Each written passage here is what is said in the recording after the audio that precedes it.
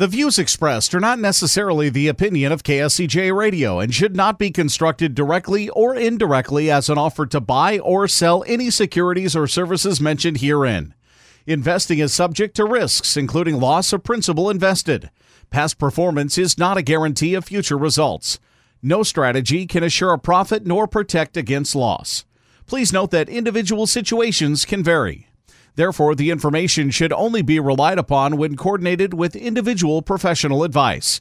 Securities and investment advisory services are offered through Woodbury Financial Services Incorporated, member FINRA SIPC.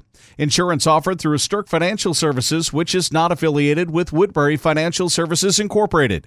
Neither Woodbury Financial Services, Inc., nor its representatives provide tax or legal advice. You should consult a qualified attorney or tax professional to answer your specific questions.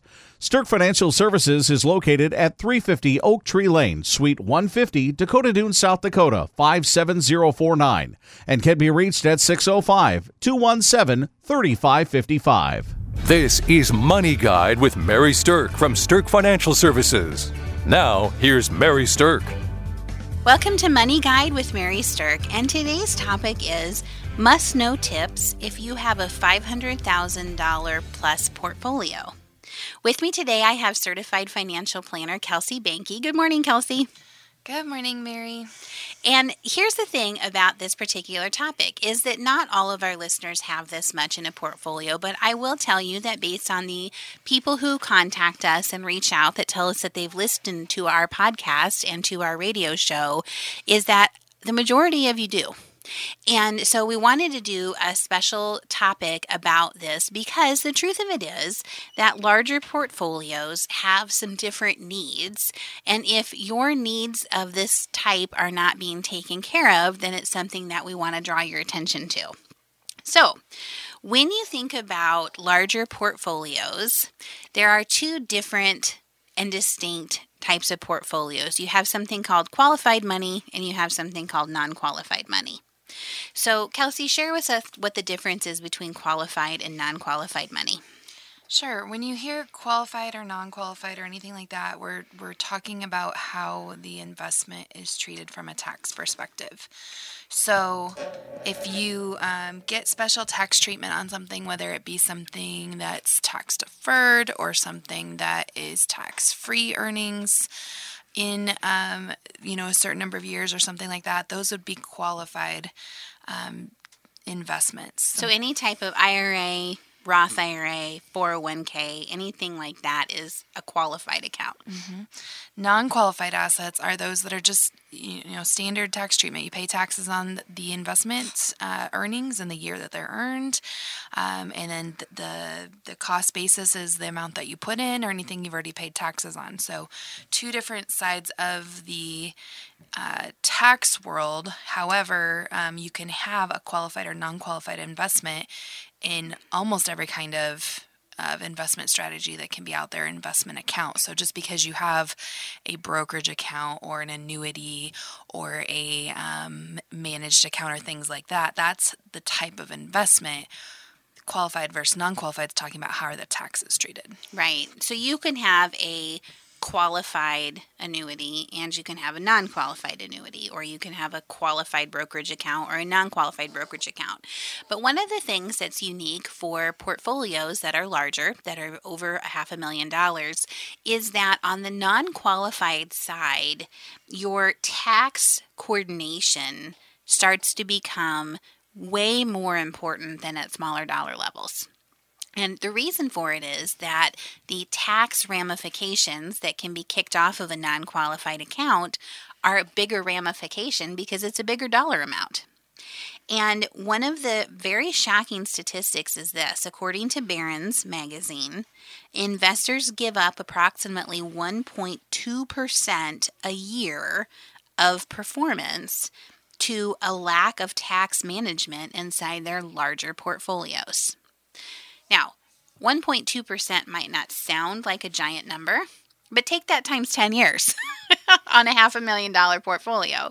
Now you're talking about over $50,000 of lost returns just because there wasn't the appropriate amount of coordination done on the tax side of managing non-qualified investments. Yeah, and it's something that you can manage to some degree. So you can't manage it if you're not paying any attention to it. That's for sure. Right? So and you know, if you're paying taxes on your money, it's likely that you've made money. You know, you're paying taxes on earnings. However, there are some things that can be done in your account that can help bring down the amount of earnings that you have. And maybe not every year. Maybe if the market's just fantastic and every single thing's good, then you might not be able to do that. However, in many years, there's things you can do about it, but it's not something that happens automatically. It's something you have to intentionally do or have your advisor look into for you. All right, so one of those strategies that you would want to be doing, especially in a non-qualified account that's $500,000 or more, is something called tax loss harvesting. And tax loss harvesting is something that's typically done in the last 2 months of the year. And basically what it means is this, that throughout the course of the year, you may have triggered something that is going to be a taxable gain.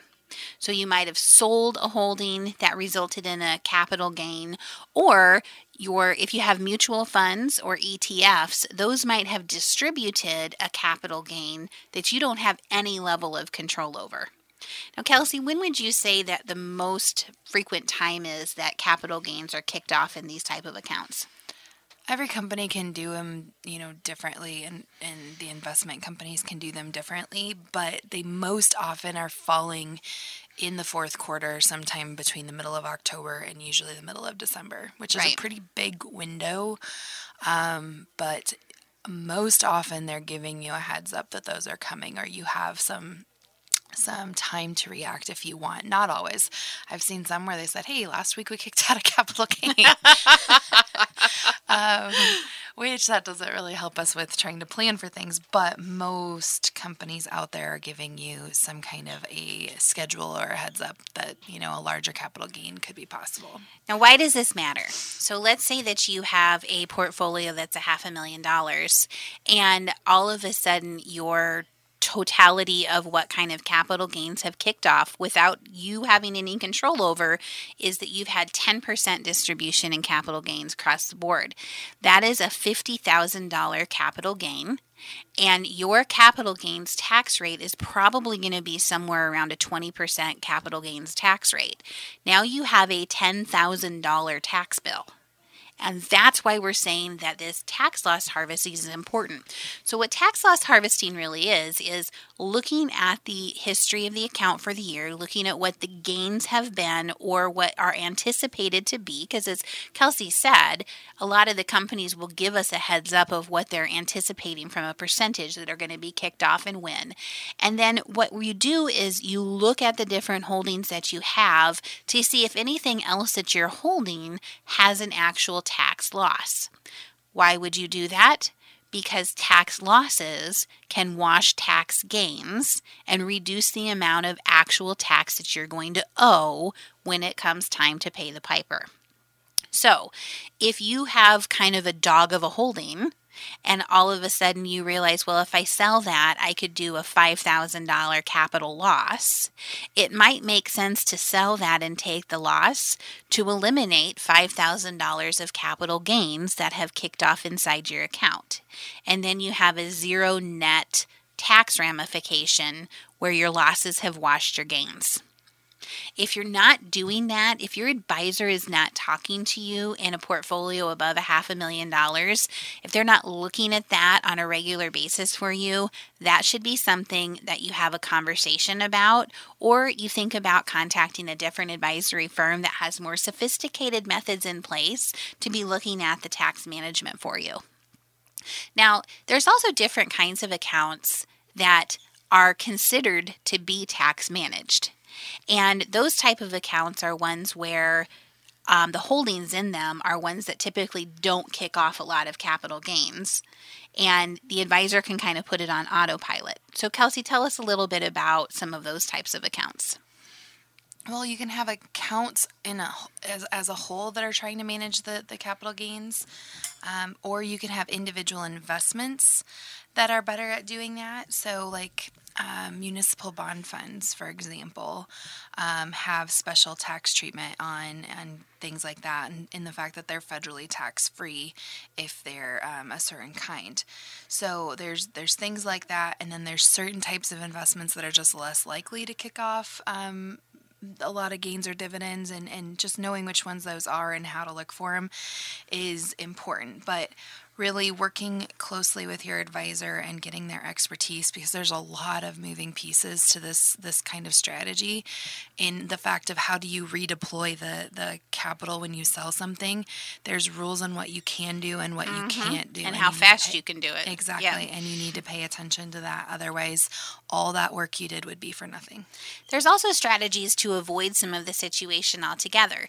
And so when you get into larger portfolios, and now I'm talking about the ones that are multi-million dollar portfolios, but if you have over $1 million or $2 million in a portfolio, then you may want to step away from the idea of holding so many mutual funds where you cannot control the capital gains distribution, and step into your own portfolio of stock holdings managed effectively for you, because then you don't have the same type of capital gains distribution from a stock portfolio as you do from a mutual fund or an ETF portfolio. So, but there has to be enough money in an account, and there has to be a high level of sophisticated tax management happening in there for that to be a strong idea for a larger portfolio. Correct, because you'd be giving, shifting from a portfolio of mutual funds to a portfolio of individual stocks. You would be giving up some level of diversification, because you'd be going from a bunch of positions that have multiple stocks within them to individual stocks. And not that that's a bad shift, you just need to understand that shift. And there's pros and cons to every strategy. Exactly. All right, when we come back, we're going to talk about a few more must-know tips if you have a $500,000 or more portfolio. Now, back to Money Guide with Mary Stirk. Call 605-217-3555 or see them online at stirkfinancialservices.com for more information. Here's Mary Stirk. Welcome back to Money Guide with Mary Stirk, and today we're talking about must-know tips if you have a $500,000 portfolio or more. Now, I'm going to hop in here for just a second because this is a big weekend. Labor Day. It is Labor Day weekend. I hope everybody's out enjoying, whatever summer is left. This is the unofficial end of summer. All the kids are back to school and things like that. And here in Siouxland area, it is starting to cool off pretty significantly. But it's also, today is a very special day in the fact that it's Mary's birthday. Woohoo! Woohoo! Happy birthday to me. Happy birthday. Thank you, Kelsey. You're welcome. All right. For my birthday, I'm going to give everybody that's our listeners a gift if they would like it. We are going to give away a free portfolio X-ray report. Now, a free portfolio X-ray report is something that is incredibly effective if you have a larger portfolio, like what we're talking about today. So, an X-ray report is something that is looking for concentration. And here's what I mean. Most of the time when you have larger portfolios, if you have $500,000 or more in your investments, you probably have multiple pools of money. So you probably have a 401k, maybe an IRA, you have non-qualified brokerage accounts, annuities, things like that. So most of the time when people come to us, they have multiple pools of money kind of scattered around in different places. And what an X-ray report is that we look at the actual holdings across all of those different investment accounts to see where you have duplication. So, for instance, you might see that in 4 different accounts, you have all different mutual funds, but those mutual funds might be investing in a whole bunch of the same stocks, and you don't necessarily realize that the same stock is represented in all 4 of your accounts as heavily as it is. So this is where we can look for duplication, and where we can look to see if one particular mutual fund you have is almost identical to another mutual fund you have, and so although it looks at the surface like you have diversification, you really, in fact, don't have it. So give us a call. Come out to StirkFinancialServices.com or give us a call at our office, and we'd love to work with you to do a free portfolio x-ray report. All right. So another thing that's important to know if you have a $500,000 portfolio is that you have a unique ability with larger dollar amounts to consider doing something that is socially responsible, or where you can carve out a portion of your portfolio to kind of do some restrictive screening in terms of the holdings that you have. So a lot of people don't realize this, but there are a lot of programs and opportunities out there for people to invest. Not just diversification among, that we would normally do, but take it a step further and either invest in things they specifically want to be invested in, or invest in funds that don't invest in things that they don't want to be invested in. Yeah, we call them sin stocks. Yeah, and there's several types of investments out there, and there's mutual funds specifically that do this. Whole companies that focus on one area or focus away from certain areas, and there's it's its whole market on its own, and so you have the opportunity to do that now. You can choose to do that with your whole portfolio, or you can choose to do that with a part of your portfolio or part of your money. There's a lot of different ways to do it. But that is an option that's out there. There's also other investments outside of mutual funds that can do similar things like this as well. Those tend to be reserved for larger portfolios because, again, you're concentrating your investment in something very specific, as well as the liquidity can start to be an issue. Mm-hmm. And not that liquidity is forever gone. It's not like that. It's just if you need that money very quickly to live on, then that's not an appropriate investment for you at that point. So again, lots of different ways of doing things out there, but the bigger your portfolio grows to, the more opportunities open up to you, where things become possible. And if you've never talked about that, that's something to consider looking into.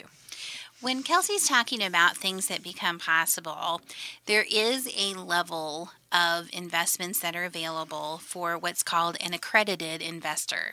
So a $500,000 portfolio may or may not qualify you to be considered an accredited investor. There's usually an income threshold and an investment portfolio threshold, but there are certain things that become available to accredited investors that are not available to people who have lower amounts of money. So it widens up the span of what you can invest in. And as Kelsey said, there are some private type of deals out there that have restrictive liquidity in them, but there's also some things that do have liquid availability, but that you can only get into if you are an accredited investor. So being able to work with someone who understands the nuances of what's needed for larger portfolios is very, very important to be looking for when it comes to selecting your financial advisory team. Okay, another thing that is very important to know if you have a larger portfolio, $500,000 or above, is that it's incredibly important to customize your income and the way you structure your income to have effective tax management on the income side, but also to avoid sequence of returns risk. I think this is the biggest one on our list, honestly. And the reason I think that is $500,000 portfolio or more is a lot of money. But if it's not managed well, and that's money that you're planning on living on, especially in the short term is the important piece there. That $500,000 or more could be gone just like that. Right. If it's not managed well. So what the old adage is how do you create a small fortune? You start with a large fortune and you don't manage it well. We're laughing, but it's so true. It's right. so true. And just, 2 weeks ago, I was working with a couple, and they said, we've been talking with our previous financial planner, and and we don't know if we should be reducing in risk or not in our portfolio. And we're this age, maybe we should start pulling back on our risk, and we don't know when we can retire. And just they had all these questions that they didn't feel like have ever been answered to them before. And through some planning that we did and some exercises we did, we did identify a pretty significant chunk of their portfolio that should be reduced in risk. However, not 100% of their portfolio. And there's a rhyme and a reason to that. And you don't want to put more money more conservatively than what you would normally invest it any sooner than you need to. Otherwise, you're missing out on the potential upside. So there is a balance, and there is a rhyme and a reason to how much you do and when you do that. And that $500,000 could turn into be something way more, or could turn into be something way less, just depending on if you're taking the right action or not. So when you're talking about customizing your income for tax efficiency, there's a number of different things that you have to keep in mind. So when it comes to retirement planning with these types of incomes, Social Security maximization is important for everybody. But when you get into the larger portfolios, you tend to get into larger income streams as well. And up to 85% of your Social Security can become taxable as part of your income. And so there's different things that trigger that 85% to be taxable for you. And so being able to look at the income planning, not only where is the money going to come from, but how do you structure it so that it's the most tax effective, is something that's very important when you get into the higher portfolio dollar levels. The other thing is avoiding sequence of returns risk. And so a portion of your money, for sure, when you're entering retirement, should be more conservative. But it's only the portion that you're likely to use in, say, the next 10 years or so. Any money that is not likely to be used in the next 10 to 15 years, in our opinion, doesn't really have to become conservative so soon, because it has time to ride a market cycle down and then back up again before you actually need to use it. So when you have larger portfolios, it's very effective to identify how much money that you have is actually going to be used in the next decade versus how much really does have a longer term horizon than that. And figuring that mix out is exactly how you begin to avoid sequence of returns risk, and exactly how you avoid being in a situation like people found themselves in 2008, where they had to go back to work after they had retired the first time. And we definitely want to see people avoid that. Oh yeah, if you're done working and you don't want to go back to work, we don't want to see you have to go back to work just from making poor investment decisions. Right. Okay, so those are your tips, your must-know tips if you have a $500,000 or more portfolio. It's incredibly important to pay attention to your tax coordination, be looking at tax loss harvesting, be aware of your concentration through an X-ray report, know how to avoid distributable capital gains in typical mutual fund accounts, understand how setting up socially responsible investments can help you, and then customizing your income streams to maximize taxes. Thanks for listening to Money Guide with Mary Stirk.